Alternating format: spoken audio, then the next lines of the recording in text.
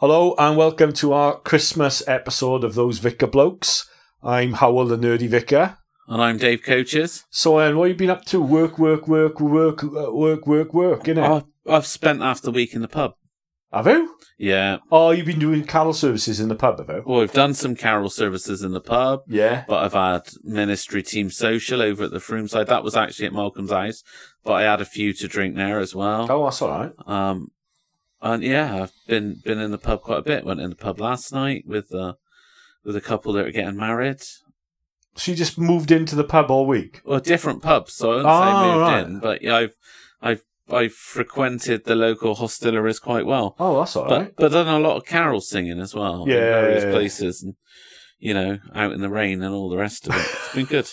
Yeah, I did one last night. We did the Landguard Village carols. That was quite good. It was really sweet, actually, because these guys, because we did it outside the flats, right? Up there by where the new Sainsbury's is going to be. And these guys in the flats, they've got like these little balconies. They came out and they started joined in from the balcony of their flat. So it was really nice, that was. Yeah. So I've done that, done all the carol services.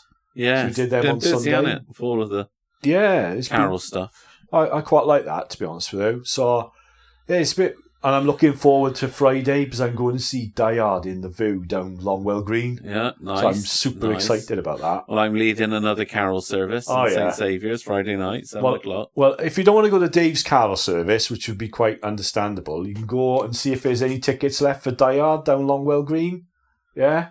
So that'll be all right, isn't it? Yeah? You see his face and he's like, no. They should be coming to the carol service. See you all at the carol service, St. Saviour's, 7 o'clock. ads. And you can come to... we should do the ads for Christmas, really, shouldn't we? Yeah. Yeah. 4:30 and 6 o'clock for the crib service at St. Mary's. Yeah. Or 4 o'clock at St. Saviour's and St. Peter's. 5 o'clock at All Saints. 4 o'clock at St. James Iron Acton, I think. Yeah. And then we got midnight masses. We got a Bethlehem midnight at St. Peter's, Watley, aren't we, at 9 p.m. 9 o'clock, yeah. Book of Common Prayer, midnight service. That'd be good. So come along to that. But have a look on the websites. We'll put the links in the show notes for it for our websites. That's what they're called. Yeah, I'm sure they are. Show notes. So what are we on about on this podcast today, Dave? Christmas. So... I complain about secular Christmas, don't I? Yeah, then we have a little bit of chat about Christian Christmas. Yeah, I don't complain about that though, do I? No. Then we talk about Jingle All the Way. Yeah. And Die Hard. Die Hard. And yeah, it's good. So hold on for the music. Oh, hang on, wait, before you play the music. Yeah. I've had a complaint about the music. What?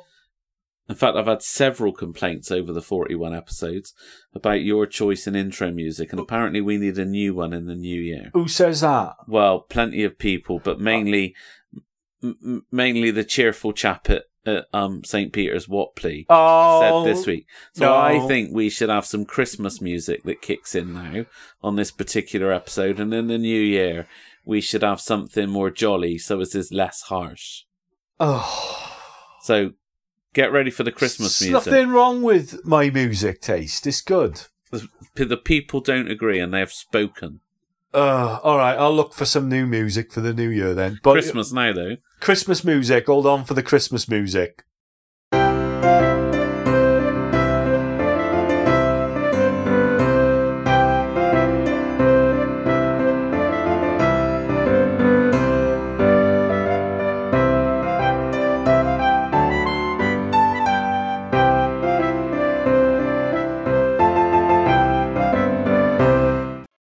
Right, and Dave, it's almost Christmas, isn't it? Ho, ho, ho. Ho, ho, ho. There we are. We're not going to be miserable now, No, not usually. Not usually. Oh, well, I think the thing with Vicars, I suppose, we do get a bit miserable at Christmas, don't we? We do, yeah. We get a bit tired and grumpy, don't we? Yeah. Have you seen that one from Rev? We're not reviewing that. Is the Rev Christmas special? Have you seen that? Yeah, I've seen all of Rev. I love Rev. I love Rev. I love that bit where... It's what inspired me to want to be a vicar, you know. Is it? Because he was so cheery and... he was loving it so much. My wife used to sing that bit, at the end of Rev at Christmas... At midnight mass, he has this kind of breakdown on the altar, doesn't he? And he sings the 12 Days of Christmas, and he kept on singing 12, too much to do, isn't it? Yeah. And there was that awful bit where he went to go around to see his mate who was in the nursing home, but he got caught up with all these sorts of other things, and then she died before she went there. Yeah. And I remember saying to my missus that she's going to die before he gets there. And she goes, how do you know that? And I'm like, that's the thing that always frightens me. Yeah. But yeah, so it's too much to do. Too much to do. Come on, you have to be a bit more energy. Oh, too much to do. We're recording this, the Wednesday before Christmas? Wednesday before Christmas, yeah. So we thought we'd talk about in our issue bit about not the commercialisation of Christmas, because that's kind of boring in a sense, but the secularisation of Christmas. Yeah. And how it's become a kind of, I would say, almost anti-Christian holiday. An anti-Christian holiday. Yeah. You wouldn't even go for a nominal Christian holiday. I would say that the secular version of Christmas is an anti-Christian holiday.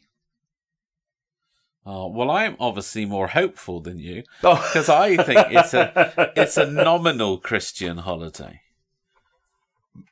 Well, I think it's not hard line between the two. Like, it's not like kind of like everything's 100% secular or everything's 100% Christian. Well, it's kind of like a mix. According to the latest census, of course, you'd be right.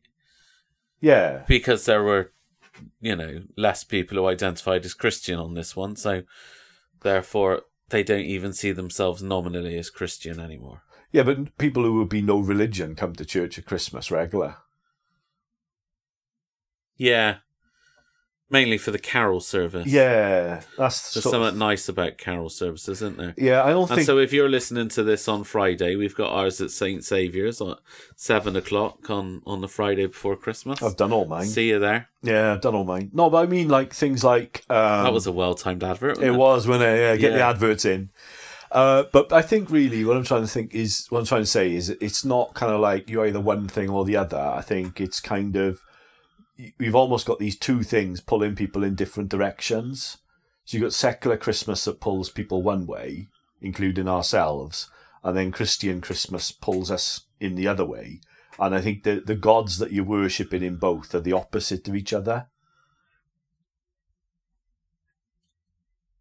I'm not sure that's true. Well, no, it depends what you mean by secular Christmas. Well, I think secular Christmas is really about things. What the question is? What's at the centre of secular Christmas? You know that. Well, I would say the centre of secular Christmas is time away from the ordinary, which gives you capacity to be with those that you love, and go and visit those that you find it difficult to love. Oh.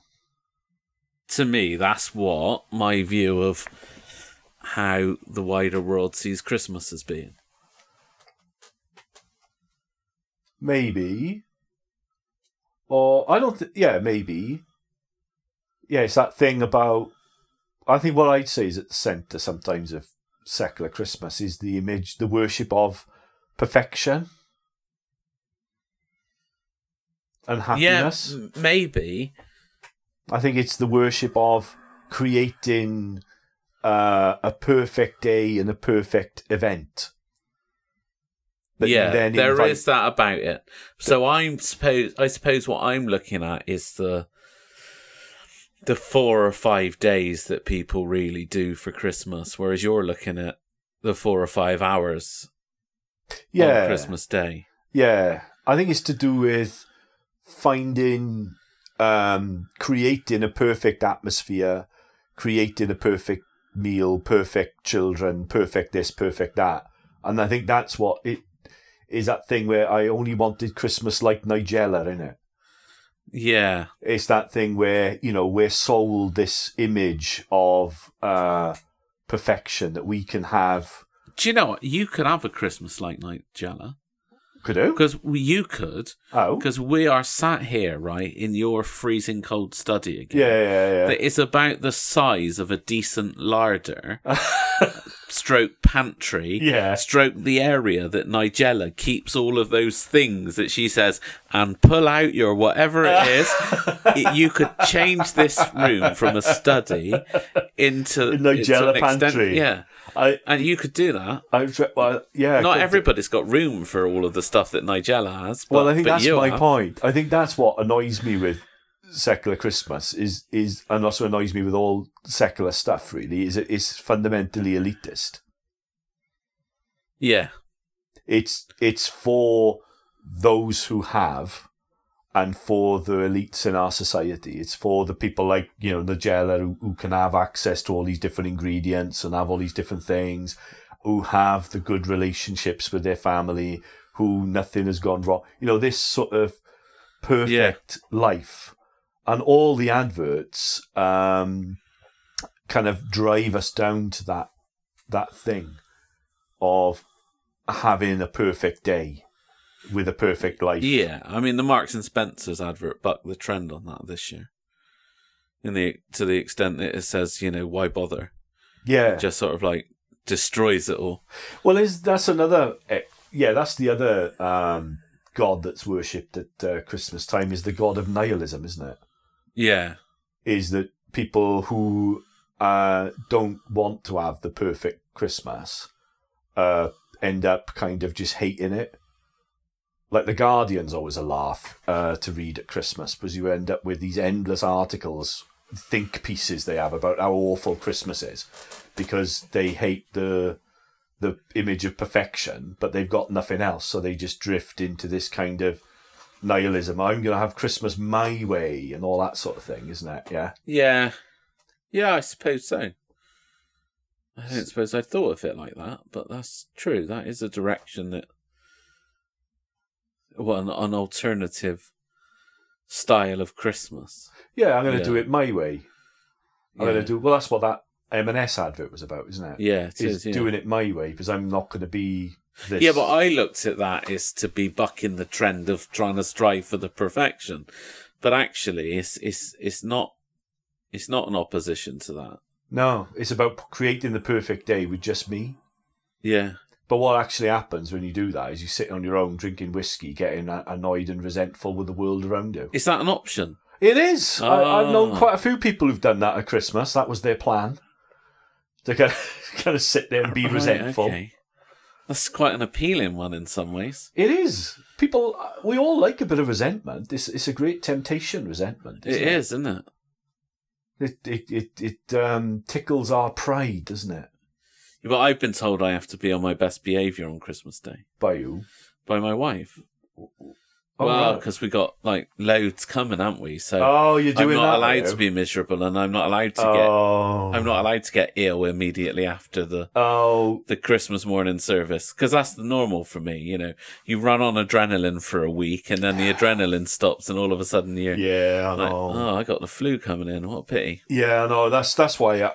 Like this year, we're going to see my sister on Christmas Day, but she's asked us down, and I said, she's only in Portishead, so I said, yeah, all right, we'll come down. But I don't normally do that, because in the past, when I've tried to do the big family thing on Christmas Day, is you're so shattered that you just you can't do both, can you? Yeah, but I fall into my stereotype then of being a bit miserable at home. Being joyful for everybody else and miserable at home. I used to have a friend who was a nurse, right? And she was so kind of angry with her family all the time and angry with her husband, but he was quite... You could see why she got angry with him, to be fair, as he was a bit incompetent sometimes. But she used to get really angry. Say to her, I said, you're a nurse. And she said, yeah, I use up all my compassion at work. So by the time I get home, I got no compassion left. Yeah. So maybe you're a bit like that then, Yeah, it feels like that sometimes. I fall asleep in front of Doctor Who, I used to, every year. Yeah. So I was just like, oh. Well, I do that every afternoon. What, fall asleep? Well, not in front of Doctor Who, but fall asleep every afternoon. You fall asleep in front of the countdown or something? In the time that I've got at home with the wife and kids, that's it, I'm asleep. Not normally during countdown. No, normally after countdown. I still have with the kids. Because I like countdown. Yeah, we're not going to go down that road. But I remember when I did better than the contestants this week. Did you? 2 days. Oh, right. 2 days on the maths. Two of them were maths teachers, and I got the answer, and they never. Oh, I'm good at the maths. So happy with myself. But I'm dyslexic, so I can't do the words bit. Yeah. So getting back to Christmas I think that's what the thing that we see with the secular Christmas is what's at the centre of it. I think it's either the God of perfection or it's the God of consumption, which is basically the God of me, isn't it? Yeah. Me. And I think that's actually, they're quite dark things, aren't they? Because if we reach for perfection, we're always going to fail and then feel guilty. Or we'll feel bad that we're not what we should be. Because we have to achieve. Yeah. Right? Yeah. Or it's the God of me, which isn't going to work because it doesn't matter what you consume or what you do. It never ends well, does it? No, we do put an awful lot of pressure on ourselves for one day, don't we? Yeah, it's an awful lot of pressure, an unhealthy amount of pressure for getting things perfect. It's like a wedding, isn't it? Yeah. Your wedding, I always say, your wedding won't be perfect because I'm involved. Oh, well, I use completely the opposite line to that. What's yours, Alan? Your wedding's going to be fantastic because I'm guiding you through it. Okay, fair enough. But I don't get complaints. They all seem to like my wedding, so there you go. So, yeah. You know. But, yeah, I think I really struggle, I think, with secular Christmas just because I spend, and it must be the same for you as well, we spend most of December, and I have for the last 19 years now, with people who aren't looking forward to Christmas for very, very good reasons. And I see the damage that those messages do. Yeah, but I feel really guilty about that. The fact that I can't be overexcited about Christmas. Because it's such a great time. But you're not overexcited about the secular Christmas. No. But then I'm also not overexcited in the same way about the religious elements of it, the faith elements of it. Because there's too much energy going into getting those things perfect and right. All the pressure is still there. All right, that's interesting. You know, you got to do a good carol service. You got to do a good crib service.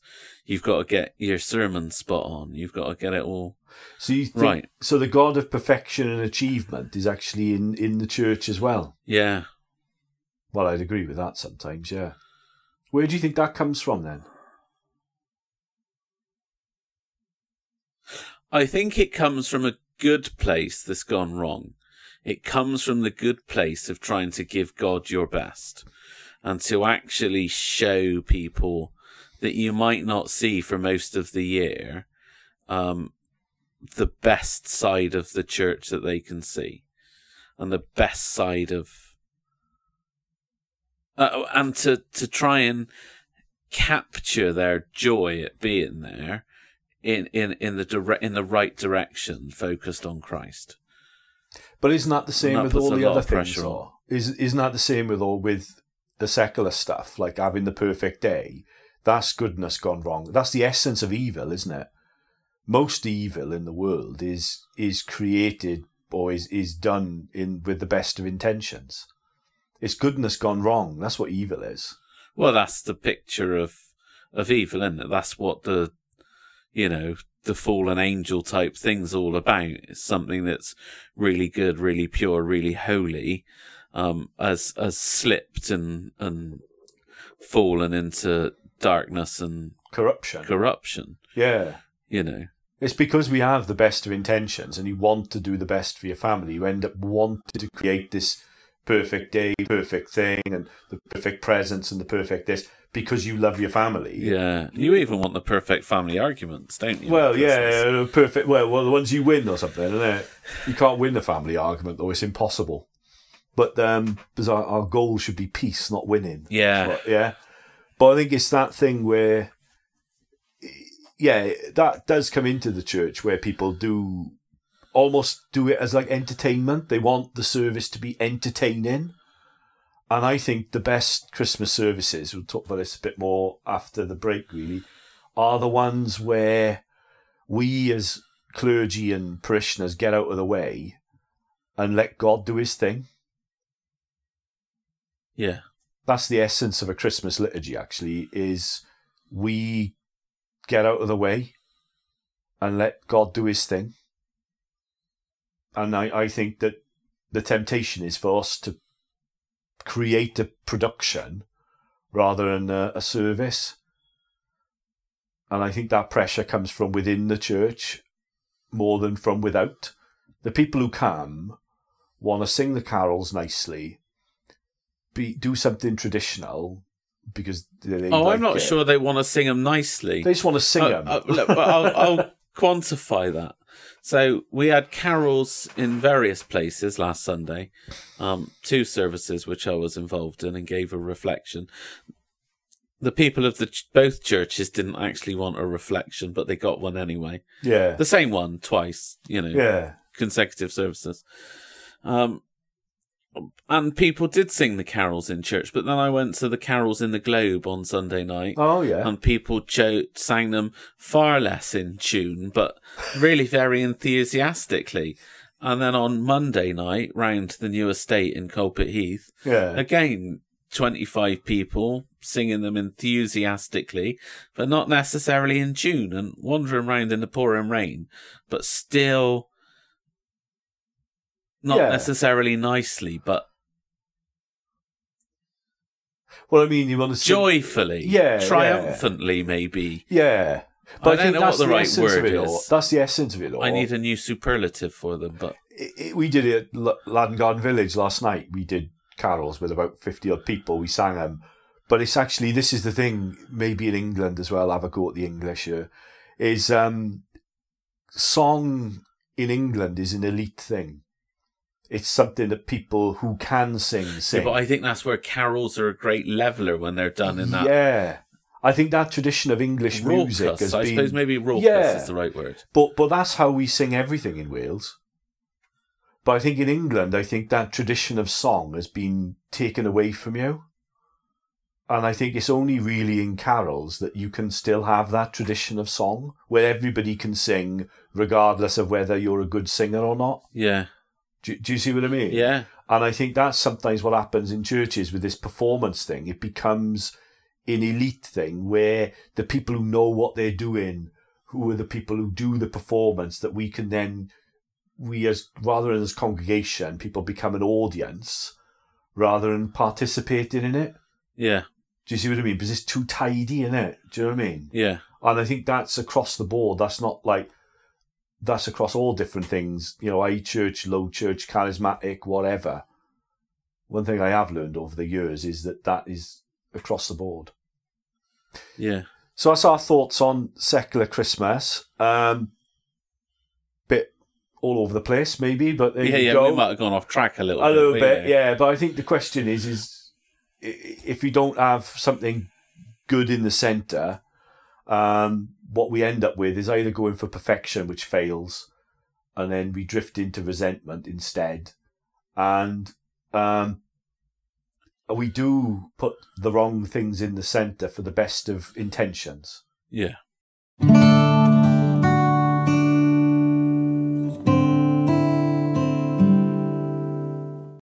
So thanks for listening to those Vicar Blokes. Don't forget to subscribe and share around with your mates and like it. It always helps us out. And talk about it. Have a chat with your mates. Say, we listen to this. I keep on bumping into people that talk to me about saying it's pretty good. So maybe people who don't think it's good don't talk to me. So that'll be all right, won't it?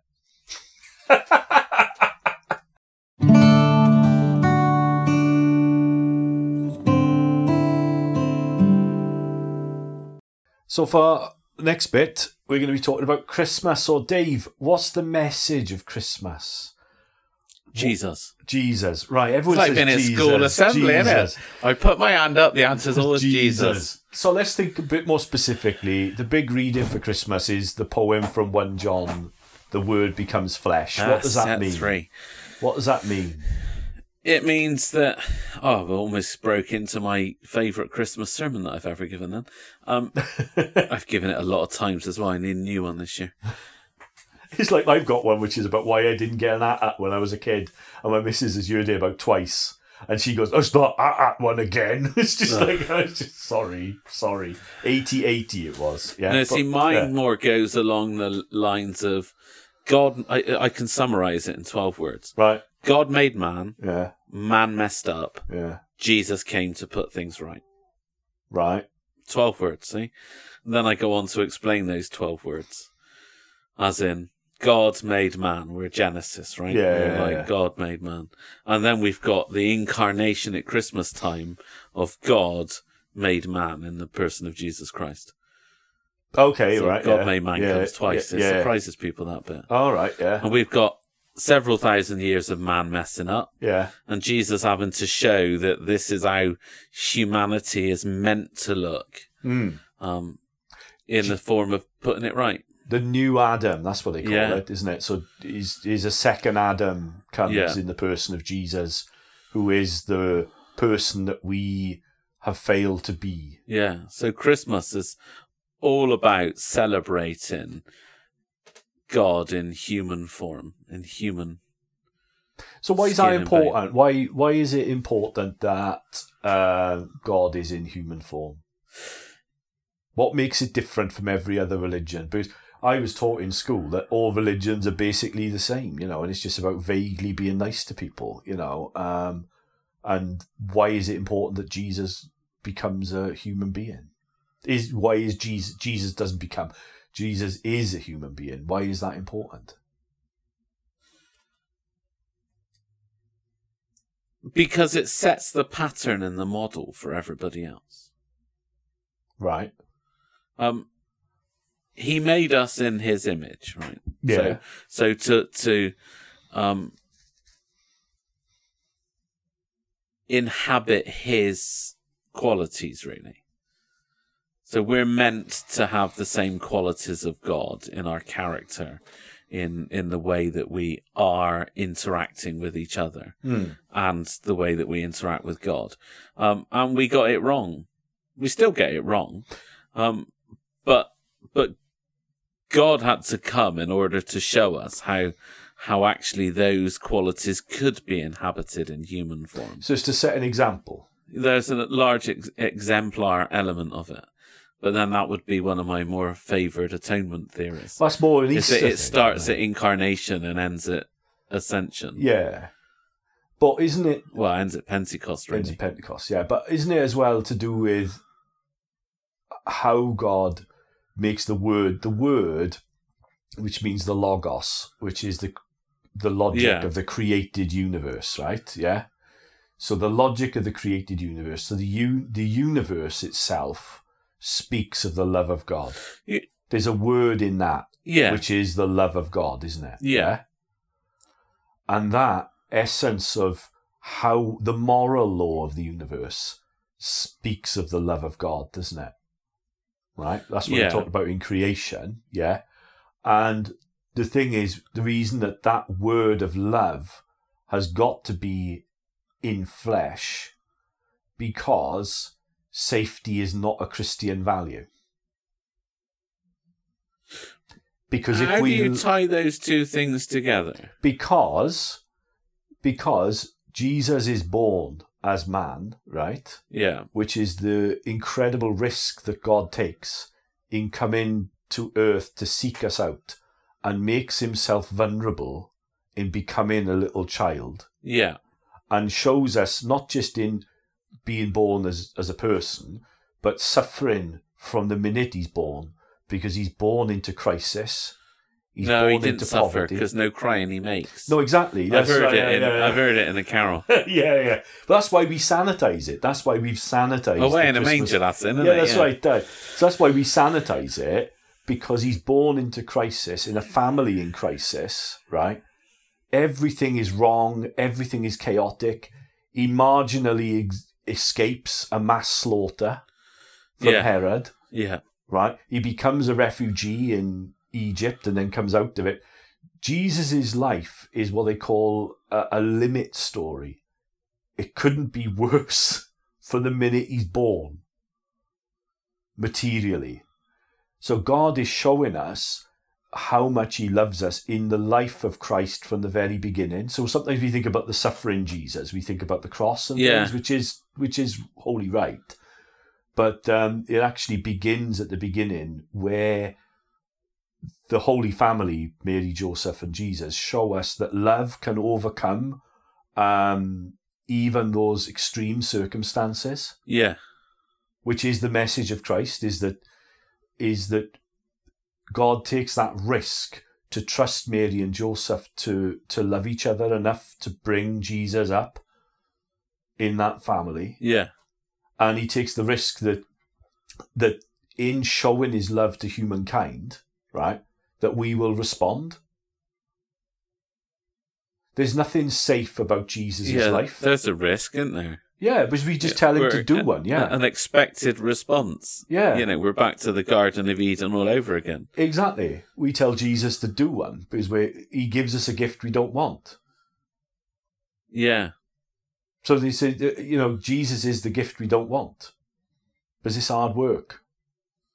We do deep down want that love for each other and things like that. This is the opposite of the secular Christmas. Secular Christmas offers us the flashy, lovely present which we really, really, really want, but then are fed up with it in 5 minutes. Well, Jesus offers something that doesn't look very appealing, but has a deep wonder and beauty about it. Yeah. So that's why it's the opposite of safety, because Jesus, if God was interested in safety and keeping people safe, he would have been born in a palace with guards around him.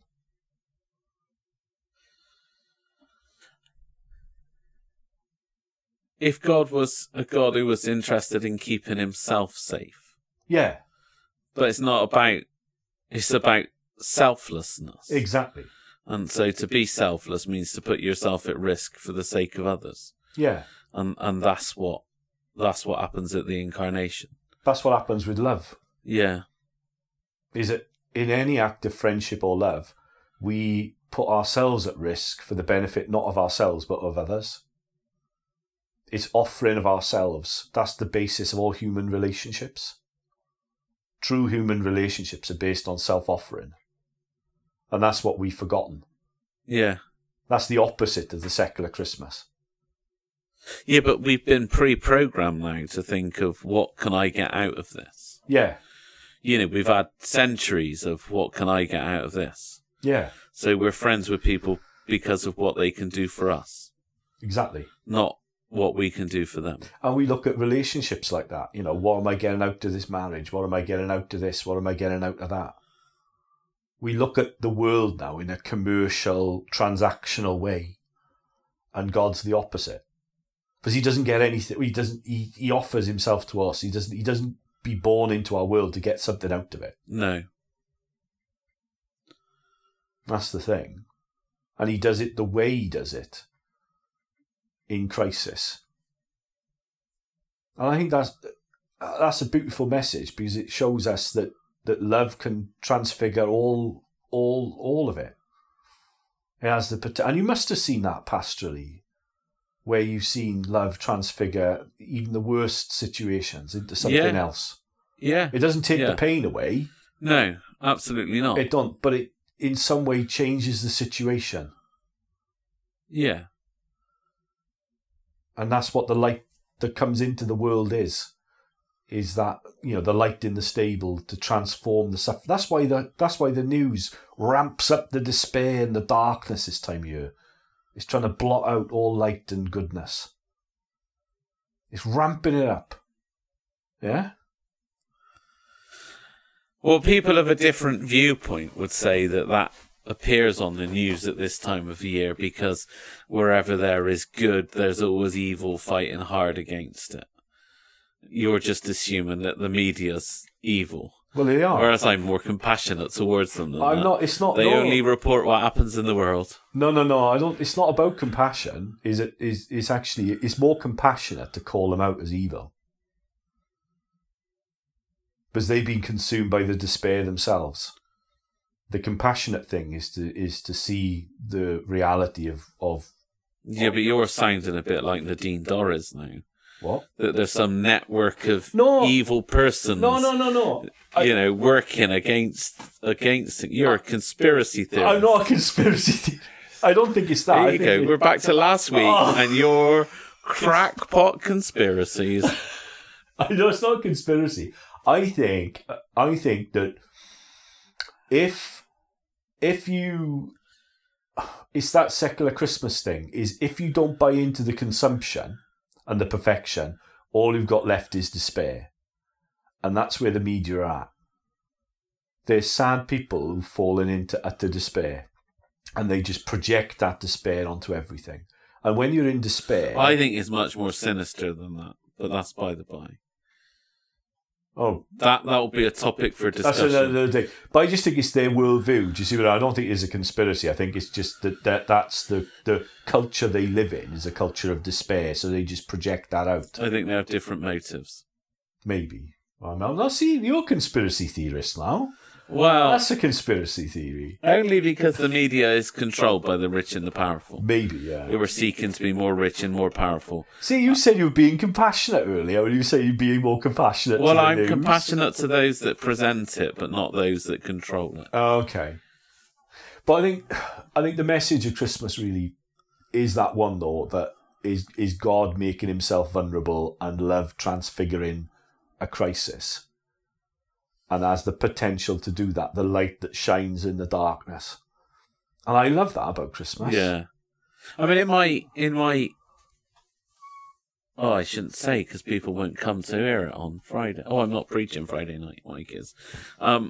In my Christmas carols sermon, I spoke about what journeys people are taking this Christmas time and how far they're travelling and, you know, what that looks like. And then said, you'd think that you'd be the winner, right? But you're not, because Jesus is. Because what he did was he came from heaven to earth at Christmas time. And that's having to transform across, you know, completely different parallels in order to be here. But I think and spoke about, you know, the importance of that presence at Christmas time, because that speaks across both faith and secular natures. It's the being with one another in love, and seeking reconciliation, and because really that's what it's about. It's about God's trying to reconcile humanity to Himself, and making a giant leap towards us. You know, taking a huge risk. Yeah. And maybe that's the thing at Christmas. I'll be watching, I'll talk about Christmas films in a minute, but at Home Alone, where he talks to the old guy. Did you know there's a Home Alone 3? There's Home Alone 4 and 5. Don't bother what rubbish they are. I watched a bit of Home Alone 3. It's rubbish. I thought that's not the same. Where's Macaulay Culkin? You know the bit he's talking to the old guy in this church? Yeah. And he says that he hasn't talked to his son for years because they've fallen out. Yeah. And then he says, well, why didn't you call him? And he says, well, I don't want to, just in case he doesn't want to speak to me. Yeah. And then Macaulay Culkin says to him, well, that seems a bit dumb. You better do it. But what he's doing is he's encouraging him to take the risk to reach out to somebody, isn't it? Yeah. And he does. And that's the essence of Christmas, is that God takes the risk to reach out to us in reconciliation. And each Christmas, he keeps reaching out to us in various different ways, in the hope that we'll respond to that in a positive way. And that's the risk he takes, isn't it? Yeah. And we can then emulate that in our lives when we become where Jesus is born in us. That we can then reach out to other people, and that's always risky. Yeah. Which is why safety is not a Christian concept. But that's why the pressure comes on us at Christmas time. Yeah. Because we're very conscious of the fact that Jesus is born in us and lives out through us, and the way that we are, and that we know that only Jesus was perfect, and that's why we get under the pressure to do everything with perfection. But that's the wonderful thing, as a Christian expression of it. But that's the thing, we don't have to be perfect. That's the wonderful thing, isn't it? If Jesus is interested in perfection, he would have been born in a palace. Yeah. Jesus is there with us in all the messiness. It wouldn't have been the shepherds that were the first to see him. No, exactly. The story says it's the rejects, the outcasts. And look at the wise men. We'll talk about that a bit more in Epiphany. I thought you were going to say, and look at us two then. Well, there you are. Well, great. Thanks for yourself. But that's the thing is, I remember I was on Songs of Praise once, right? It was a bit. Were you? Yeah. I was on Songs of Praise once, and I was talking to this TV guy, right, about what it was like being a priest, not on camera, right? And I said the best thing about being a priest, he says, I don't have to care. And he went, what do you mean? He said, well, I don't have to be ambitious. I don't have to strive to be the best sort of thing. I can just be the person who I'm created to be.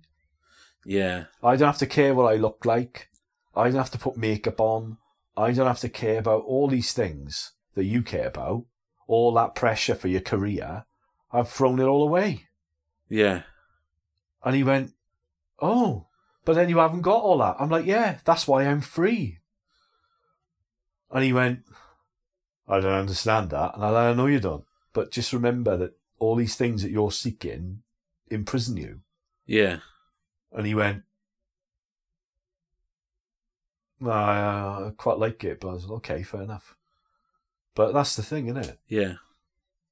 But yeah, so, and the last thing to think about is what I love about Advent really more than Christmas is I love the excitement of morning prayer and evening prayer at Advent. I love the way that we call Jesus to be with us by all the names he's got in the Old Testament. O come Emmanuel, O come Adonai, O come, O root of Jesse, all those ones. Yeah. Is in doing morning and evening prayer, you kind of get this sense of expectation of the light coming in. Yeah. You know, the King of Glory shall come in. Who is the King of Glory? Yeah. The Lord strong and mighty, the Lord mighty in battle. Lift up your heads, O gates, be lifted up, and it's quite interesting, though, isn't it? Because morning and evening prayer through Advent are pretty much done in darkness. Yeah. Because we're in that really dark period of the year with the season. I couldn't imagine doing it in the southern hemisphere. No, with it really being weird. the longest days, you know. Yeah. It just seems like being the shortest days fits so well with the liturgy of, you know. The light comes in. So, and I always think, you know, that's the message of this time of year is that Jesus is born into our mess, into the awfulness of our world sometimes. That we can be born in us to have that great privilege of being the bearers of light into the darkest places. Yeah. See? So I that's much better than secular Christmas. Yeah. See, I got joyful then, rather than miserable. You did, didn't you? That's disturbing. Right, so in a bit we'll talk about my favourite Christmas film, or one of my favourite Christmas films. Yeah, I didn't like it. Didn't you? No. Oh, Jingle More All the Way. That after the break.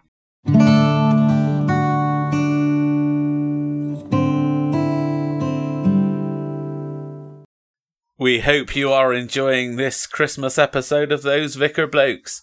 Don't forget to come back to us in the new year. Make that easier for yourself by subscribing on Substack, and you'll get sent an email to let you know when the episode drops. Share it with your friends. Why don't you play it on Christmas Day in the afternoon instead of listening to the King's Speech? He might have a bit more. I'm going to say something. No, don't say anything. Don't say anything. Just hold that thought. Don't hold that.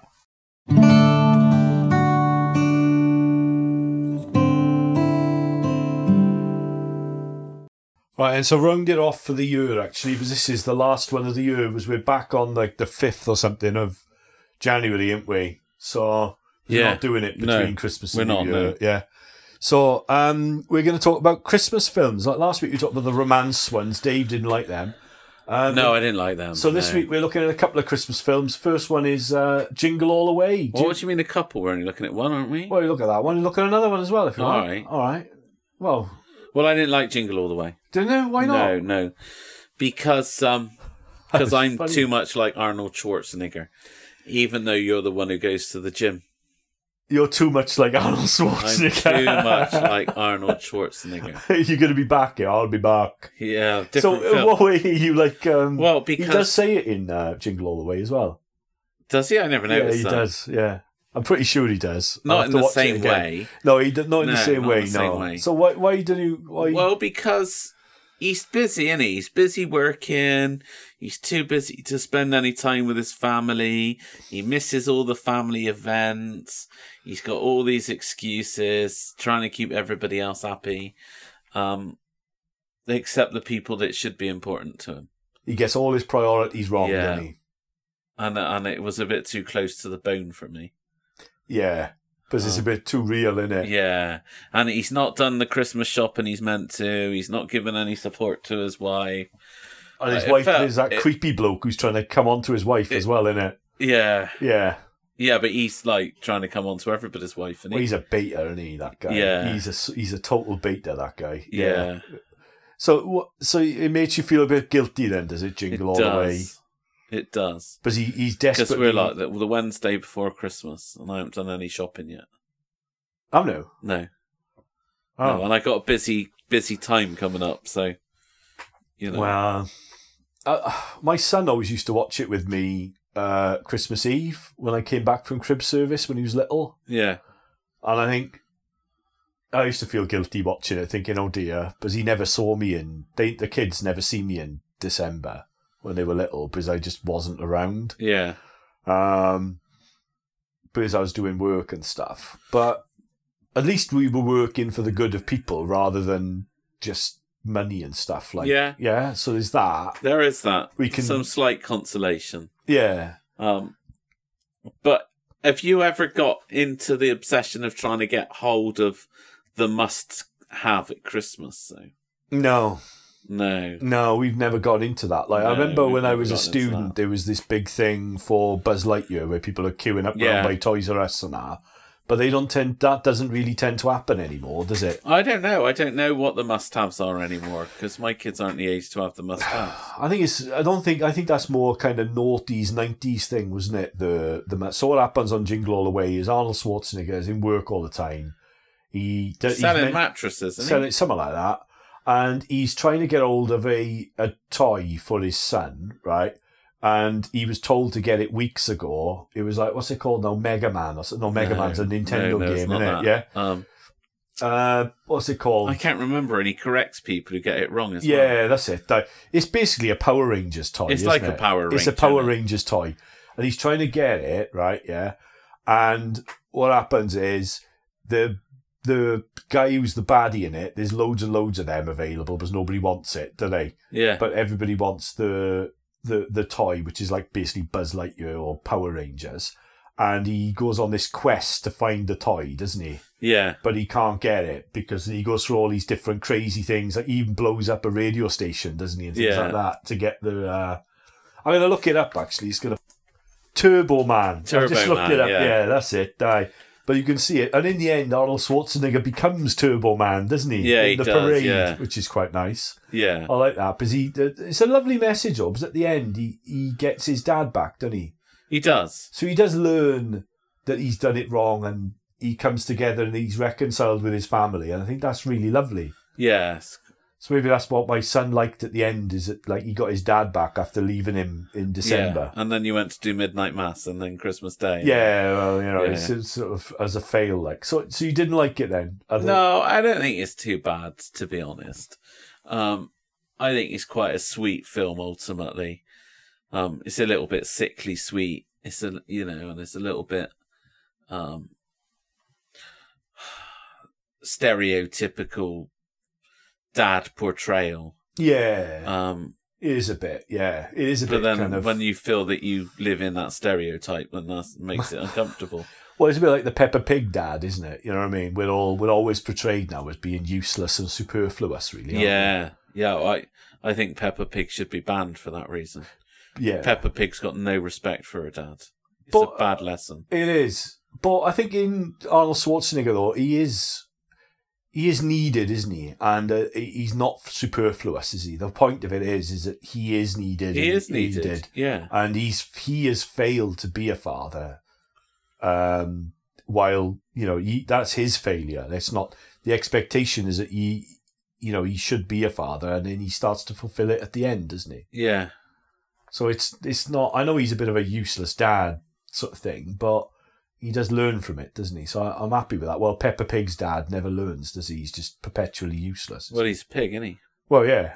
Yeah, not like that Woman Rabbit one. What's the woman? What's it, Mrs. Rabbit or whatever? Mrs. Rabbit, who does every job in the whole. Yeah. So it's not good, is it? So what about other Christmas films? My favourite Christmas film is Die Hard. And I did the talk on Die Hard for the carols, so I can't do it for Midnight Mass. Die Hard's good. It's been on this week. Has it? Yeah, Die Hard and Die Hard 2 and Die Hard 3. Die Hard 3 is not Christmas, though, is it? No, but they're all on this week. Die Hard 2 was on last night on now apparently ITV 11 or whatever. Oh right, yeah. Well, I'm going to see it. I'm going to see it in the pictures on Friday, so I'm well excited for that. But it is the Word made flesh, isn't it? Because Bruce Willis takes the risk of love, but he can't. This is the thing: is Bruce Willis can't say that he loves his wife, right? Because he's a bloke and he's not good at that, right? So what he does, he shows that he loves her by putting himself in danger. And that's the essence of the Christmas story. Yeah. Yeah? Yeah. And I think there's no more Christmas film than that, really, that shows the essence of God's love for us by putting himself in danger and defeating evil. Yeah. Yeah, probably right now. Yeah? And he does it in a really cool way with some good one-liners as well, doesn't it? Yeah? Yeah, it's a really good film. What's your favourite one-liner from it, then? You must remember... Oh, no. I'm no good at remembering one-liners. Oh, I've been told that I'm not allowed to sit by my daughter in that because I'll just be embarrassing, because I'll just mouth the one-liners and laugh at them all the way through. Go on, and what's your favourite? It varies, right? It varies as it goes through. But there's this bit where one of the terrorists is shooting him through the table. Yeah. And he goes, no more table. And he says to him, when you have the chance to kill someone, take it. And Bruce Willis shoots him through the table like that and then goes, thanks for the advice. Right. It's brilliant, yeah?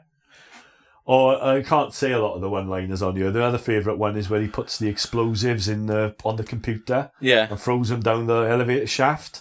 Yeah.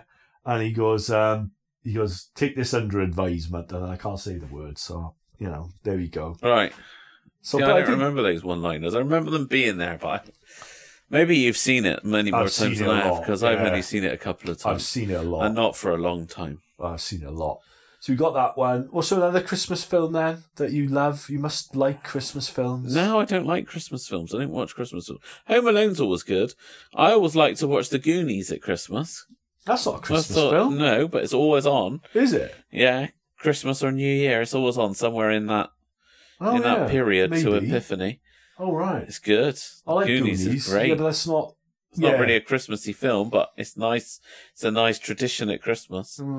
I saw a good one the other night, though. I watched it night before last and went to bed really late because we watched it. Violent Night, that was quite good. No, that sounds awful. Oh, it was brilliant. Seen that. It was really good. It was about Father Christmas. It can't be good with a name like that. It was an action Violent flick. Night. Yeah, it was about Father Christmas. That's you getting all romantic again with the wife, isn't it? No, it was watching great. a shoot 'em up. It was great, man. It was great. It was basically this family, which is like really rich, were being robbed by these sort of like very advanced sort of robbers, right, who came in with guns and stuff. Yeah. And Father Christmas was delivering the presents at that time, right? And Father Christmas saves the day because in this reality, Father Christmas is an ex-Viking. Yeah, and he goes on, kills them all. Polar Express. I love Polar Express. Oh, that's all right. Yeah. Yeah, it's a lovely film. That's a bit soppy though, isn't it? Yeah, but it's a good one to watch with the kids, isn't it? Yeah, it is a bit. Yeah. Anyway, TV next week. Yeah. We should watch the for the week after. We should watch the we should watch EastEnders. EastEnders. We should watch the Christmas Eve and the New Year's Eve episodes of EastEnders. Because somebody is bound to get killed. Yeah, all right. We'll watch EastEnders, Christmas and New Year EastEnders. Yeah. Okay. That'll be good. But we have been asked to watch it, haven't we, on the thing? We have, yeah. Yeah, we have been watched. And we got some new ones for the new year. Westworld. You need to watch that. Westworld, right, okay. That's my recommendation. It's really nerdy.